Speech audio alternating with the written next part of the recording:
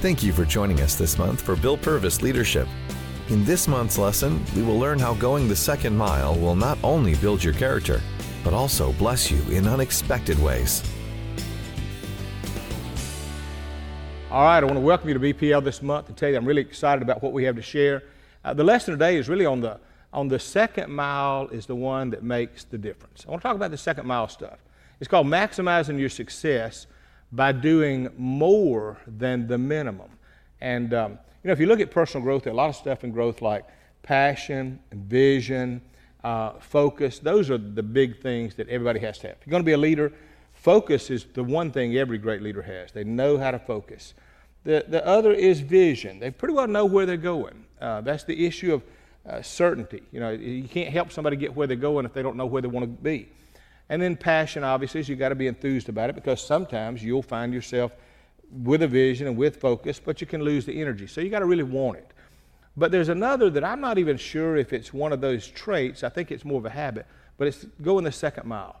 It's when you decide, I want to do more than just what is required or expected. And behind every great success story are people that were second milers. That seems to be the deal with all of them. They didn't just clock out at 5 o'clock. They didn't just, separate and compartmentalize their life. Sometimes you worried about them because they would get so involved and neck deep that you'd think, are they giving balance to their life? Gary Blair said this, do more than is required. And he said, what is the difference between someone who achieves their goals consistently and those who spend their lives and careers just following? It's the extra mile. And basically it's true. It's the difference between those that both on the same team, but one of them seems to be really moving and the other not. Napoleon Hill said this, and I thought it was pretty cool. You can start right where you are and apply the habit of going the extra mile by giving more service and better service than you're being paid for. I had a guy a while back that actually told me, he said, I'm going into business. He said, what would you recommend since I'm going to business? I don't want to fail. A lot of my friends do. And if you read, in our state alone, 4,000 new businesses per year, small businesses, begin. And yet about 3,800 per year close up. So the stats are not well that they're lasting. So this gentleman asked me a while back, he said, what would you recommend if I was going to business? And I said, the number one thing you got to understand, besides having a good product, is customer service. People will go to a bad restaurant that looks bad on the outside for good food, and if you treat them good. And people will buy from people that give them good customer service. Customer service is that thing that it decides when you come in whether or not you want it or not. I have wanted products before and gone to a company or a business, and the attitude of the salespeople turned me off.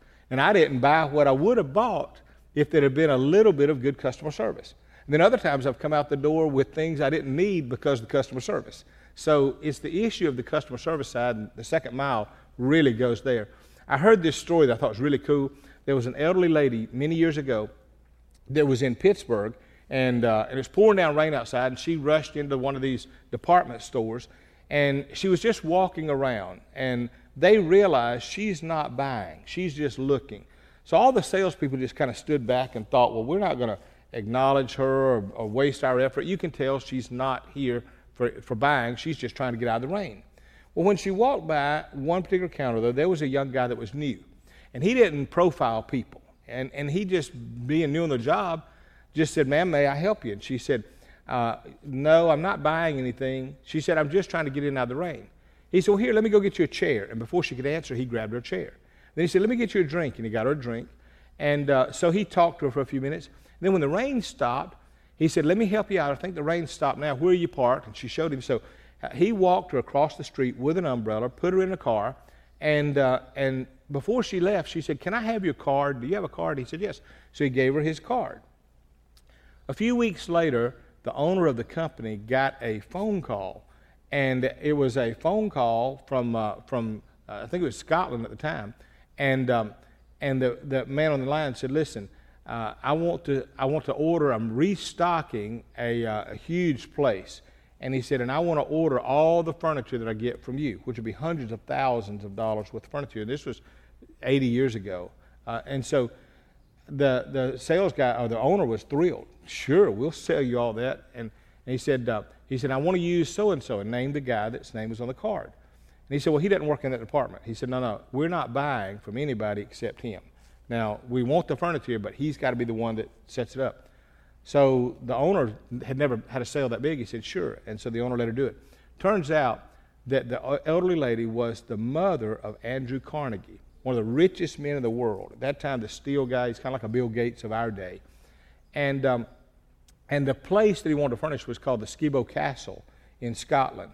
And as a result of that, that young boy went from making so much money in profits, he suddenly became the half owner of the entire department store. And all of that happened because of one thing. He went the second mile.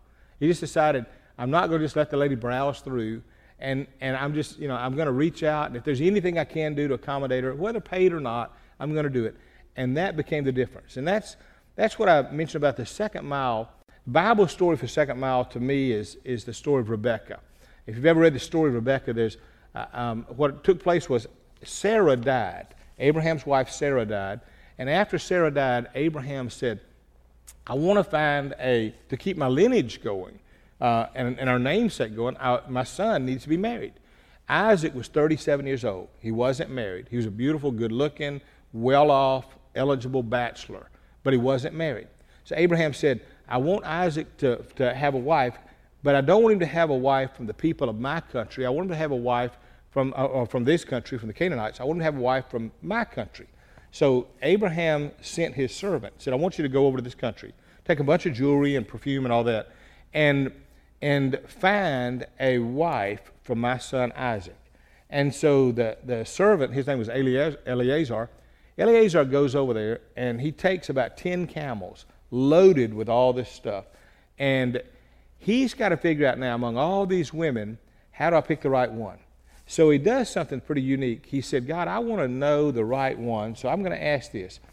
If a lady offers me a drink of water, if I'm standing by the well and she offers me a drink of water, I will acknowledge that that's probably the one that ought to be the wife. I'm looking for somebody that's got a servant spirit. So if they just come by and ignore me, then we don't want that.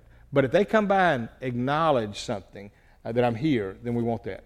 Well, all of a sudden, he got through praying that prayer and said, God, that'll be the choice. Lady comes by, it's beautiful. Her name's Rebekah. Rebekah comes up, and Rebekah says, sir, would you like some water? Now, she's got to dip this water pot she's brought from a couple miles away down in the well. It's about a 15-minute process. And he says, yes. And then she said, would you like for me to water your camels also? Now, the guy's got 10 camels. One camel will hold about 100 gallons of water. That's a lot of water. She's saying, would you like for me to take care of you and all your camels? And he knew then that was God's choice. And so you think about that. That was really about 2 hours out of her day, 2 hours out of her time that she was going to spend watering all this. I would be thinking, I'll give you water. That's good for me. I mean, that's more than the first mile. But if I'm not watering all your camels, I mean, get that to somebody else that's paid for the job. Yet she watered all of those camels, which took her a long time to do. Can you imagine that over and over? But the whole time he's thinking, lady, you have no idea. What you're doing is it's so impressing me because of your second mile attitude that I'm going to introduce you and make an offer that you'll get the best bachelor in all the world. And you'll live like a queen from this point on. And sure enough, when she got through, he said, may I give you this jewelry? This is from my master. I would like for you to meet him. And you got to imagine, he just had to describe him. We didn't have photographs back then. You couldn't look him up on Instagram or Facebook. You just had to go by his word. He was a good-looking, well-off guy. But he wound up taking Rebekah back to meet Isaac. And then out of that comes this beautiful love story. It's one of the greatest love stories in all of the Bible, and about what they went through and how they handled situations. But all of that began because of one thing. This girl had a second mile spirit. And that second mile attitude is that's the thing that makes it work. That's what stood out. Let me give you a couple of truths about second miles. Going the second mile usually leads to unexpected doors opening. It usually, you don't mean to. It's an ordinary day. You're not planning on it. You didn't say, let me manipulate or organize or plan on mingling or putting all my stuff in the right spot to be known or noticed. All you do is you're just doing a habit of a lifestyle of giving second mile kind of service. And usually it leads to somebody that you impressed that you weren't planning on impressing, and it opens a door in your life. Going the second mile also builds your own character. whether they notice it or not, it builds you. There's something about that when you start going the second mile, you feel good about it. I've always said when you get through the project, and I would say this even when Brent was preparing his messages during the last month, he'd ask me a question. I said, do you feel good about it? And he'd try to tell me, I said, no, do you feel good about it? The question is not, do I feel good about it? It's not whether the people feel. Do you feel good about it? You can know if you gave 100% or not. You can know if you gave 80% or not. And you can coast through things. But if you can look at it and say, I gave the very best I had. I did all I could in the 3 magic words and then some. It doesn't matter what anybody else says. There's a satisfaction that I know that I did what was the very best I could give. And that's the part that a second miler does. And the third thing along that line is this. Going the second mile, I don't believe is ever overlooked by God. When I finish writing a letter to people that have done good things, I sign my letters with 2 Bible verses. Sometimes I always sign it with this thing, yours because of Calvary, Bill. Sometimes I'll sign it Daniel, and I'll put the verse of Daniel 12:3, and I'll use that. But the one verse that I use a lot for people that I want to thank for doing something, and it's a good verse, I encourage you to use it, is Hebrews 6:10. And here's what it says. For God is not unrighteous to forget your labor of love in that you have ministered to others. And it's saying, what you've done, others may not notice, but I want you to know God noticed. And so it's a great verse, Hebrews 6:10, God's not unrighteous to forget your labor of love, which you have done. And you're reminding people that, God saw it. And that's the thing a second miler knows this. At the end of the day, they know God saw. And I may not get the reward for it today, but I'm getting it later. And I was joking a while ago with the staff about years ago, I really could not gain weight, so I would eat this weight-on stuff forever. I mean, I buy it, and it was terrible. You mix it in shakes, and it was supposed to put like 10 pounds a week on you, and I would eat it, trying to put some weight on because I burned it all off as a teenager. And then I got thinking maybe it had a delayed effect because nowadays it's working. I think the same thing is true, though, in what you do for God. You plant seeds today. And you may not see the result today, but there comes a day that all of a sudden it just starts coming. You say, man, it's like I've suddenly backed into the Fort Knox of heaven. There's blessings, and there's favor, and there's good things. Everything I touch seems to have favor to it. But it's because of what seeds you planted years ago. So the second mile issue is the thing where you say, I want to develop that. Robert Griffin, when he got to the NFL, said this. I learned in the NFL it's not about the talent once you get to the NFL, because everybody's got that. It's about being willing to go the extra mile to be the best that makes the difference. And he's right. In fact, remember in Jesus' day there was this way that second mile issue was really it was bitter. When Jesus first taught people to go the second mile, they looked at him like, we're not about to do that. We don't like that. That's beyond what we feel. I remember he said one time over Matthew 5, he said, if you're forced to go a mile, go 2. And in the background of that, what happens? It came out of the Persians when the Persian Empire was in place. All of their enemies, they made their servants, and they made a rule that if you're doing a mission for the king and you see somebody of another race, creed, or color, or religion, and if you need help, by law, you have the authority. If you're from Persia, you have the authority to make them drop what they were doing and serve you. If you needed their wagon or their horse or even their body, if you needed their physical strength, you can carry my bags and all that. And so that's what they did. Well, when the Romans took over, they even did worse than that. The Romans said, we will require that of you, and whether we're on the king's mission or not. If we're going somewhere and we just want somebody to take our garbage out, we can look over there and tell a Jew, go take my garbage out. If we see somebody if we need a field plowed, we can just go tell them to do it because we have that kind of authority. Now, the Jews and the Romans had an agreement that they could do that for up to 1 mile. If a Roman soldier was going somewhere and he saw a Jew, he could say, I want you to carry my bags for the next mile. And the law required that for 1 mile, the Jew had to do it. Now, the Jew hated it. Can you imagine every step they took? I can't stand those Romans, and here's what they're asking me. And the more they did it, the more emboldened the Roman soldiers became that we have authority, we're better than, we're bigger than, they have to do what we say. And so that was what they did. Now, Jesus came along, though, in the midst and said this. If they require you to go 1 mile, Go to. Now, can you imagine how they looked at Jesus like, I'm not going to. I'm barely going 1. And here's what Jesus was saying. As long as you go 1 mile, you're giving them power over you. But when you go 2, you got the power back. They don't get to control you anymore. Once you decide, I'm going to go 2. I'm going to, at the end of that 1 mile, can you imagine what happens when the Jewish guy looks up at the soldier and says, would you like me to go another mile? And he's thinking, wait a minute, you're different, you're odd. But what it's doing is it's freeing the one who's saying, you don't get to control me, I get to decide my state. And it's really the issue of changing your state. You know, I say you change your life with 3 things, and I think Anthony Robbins teaches it better, but 3 things you change your life with. You change your life when you change your state, how you perceive things. You change your life when you change your strategy. When what you're doing may not be working, then you change strategy. And you change your life when you change your story. Everybody has a story. We all live and die on our story. And our story decides pretty much how we approach life.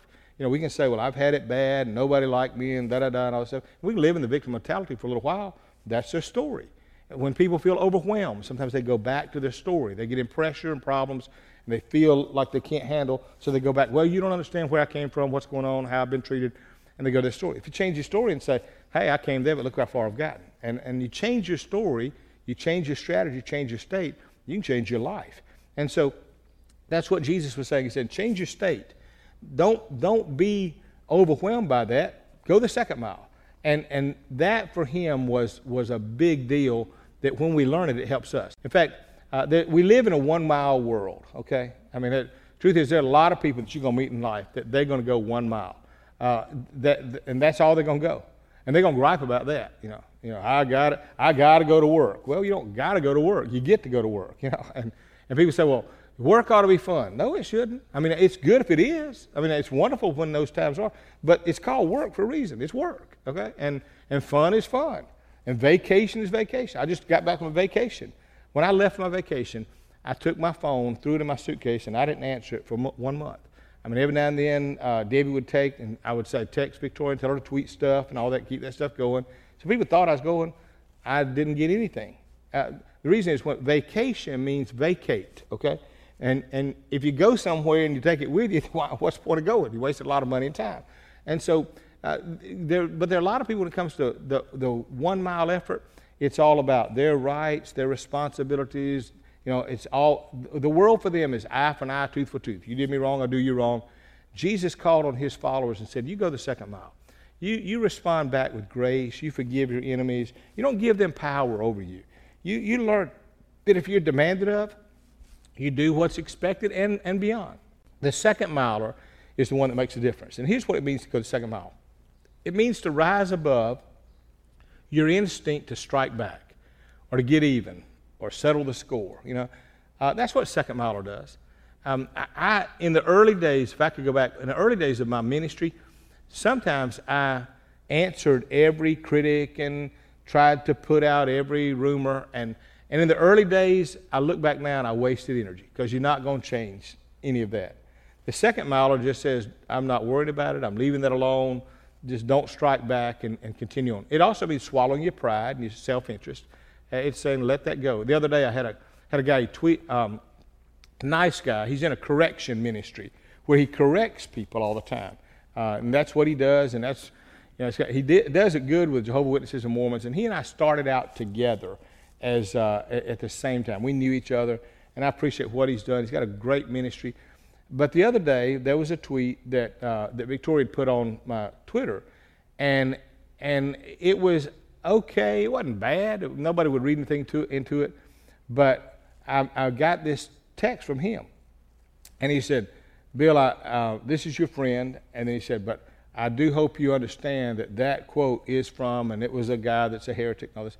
And so he says, and I'm called to rebuke no matter what or something like that. So he was rebuking, I guess. And I looked at it and thought, that's not going to ruin my day. So I texted Victoria, and I said, text him back and tell him, thanks, friend, I'll pull it down, appreciate you, and send it back. And Victoria said, well, why'd you do that? I mean, that's not, you normally would. And I said, I know, sometimes I can, and I probably could defend it. But I didn't want to waste my time and my day, and what's the point? and if it makes him feel better, it makes me feel better, we're good. So you don't have to pick up everything. I felt like, for me, that was going second mile. And if his heart was right, that I corrected him, and he says, wow, thank you, and all that, that leaves him saying, wow, he's teachable. If his heart's not, he gets mad and says, shoot, we didn't get to get no sparring match. You don't have to fight every battle. You don't have to pick up every cause. You don't have to waste energy on things that won't be productive. And so the second mile a lot of times is letting some things go over, letting some things blow past, not making mountains out of molehills. The second mile is saying, I'm dealing with issues with grace no matter what. And that's what it means. It's saying, I'm going to live by grace in the face of what's unfair. Now, here's why we go the second mile. You remember how that Jesus said one time about when you're forgiving people or treating them nice when they're treating you bad, it's like putting cups of cold water on them. He was meaning it helps you and it helps to put it out. You're not going the second mile to shame somebody else. You're not going the second mile to make them feel bad. You go the second mile because that's what God did for us. I mean, if God ever did anything for us, he went the second mile. So you're acting more like God because he did that for us. And you're saying, how do I reflect him? There's some people who will only go 1 mile in life. There's some people who won't even go the first mile in life. But the people that go the second mile succeed every time. It's the difference between average and great. It's the difference between good and much better. And in music, athletics, and business, it's that second miler that somehow gets the fruit. And when people say, well, how'd they get lucky? It wasn't luck. They were working when nobody else was. They were doing a little bit more than others were doing. Now, here's the deal. Once you make going the second mile a habit, once you do it a little bit more than just doing it, but you do it as a habit, what happens is that you'll never be satisfied going back to the first again. Okay? You won't like to be a first miler after you've done second mile stuff for a while. You'll say, I've been so used to pushing myself, I just can't let myself down. And so your standard is the standard you're judging yourself by. Another thing along that line is this: you will attract people into your life that are second milers. It's funny how they know people. People that produce can spot other people that produce, and they will connect with them. If you sit down with a lot of my friends, whatever business they're in, they're so passionate about it. And their businesses are different, but they are so passionate about their business that you can thinking, man, to them there's no other world except their business. And they can be as opposite as can be, but once they start telling you this is what I do, they're in it, neck deep in it, and they think you ought to feel the same way. And I think the reason that I've found people like that is because the longer you go the second mile, the more you'll meet people like that.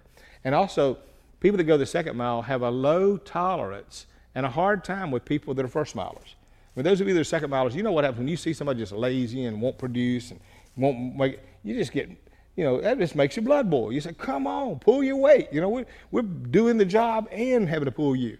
And so there's a lot of good benefits to being the second miler.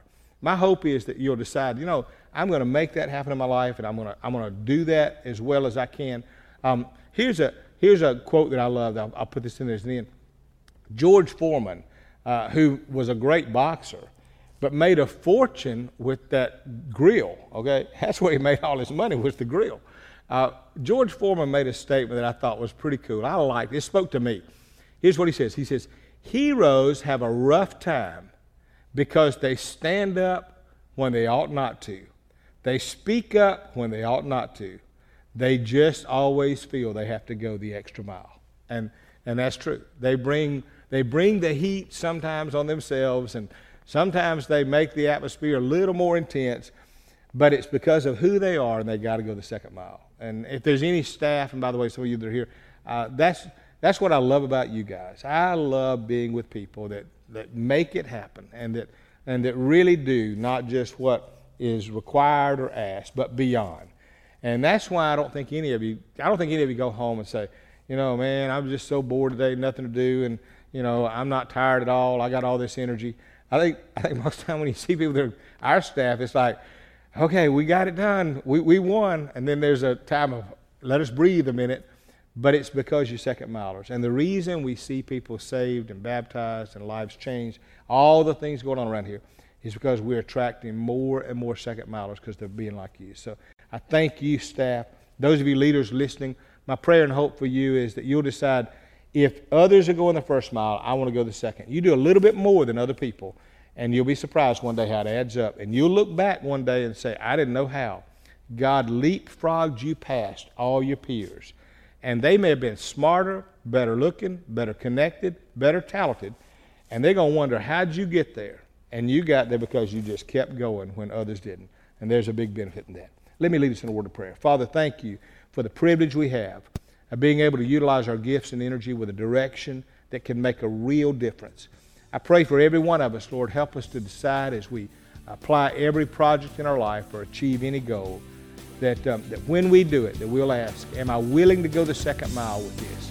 Help us, Lord, to be second milers as a lifestyle. In Jesus' name. We hope you have enjoyed this lesson. This month's lesson is a great reminder that once you make a habit of going the second mile, you will never be satisfied with going just the first mile again. Have a great month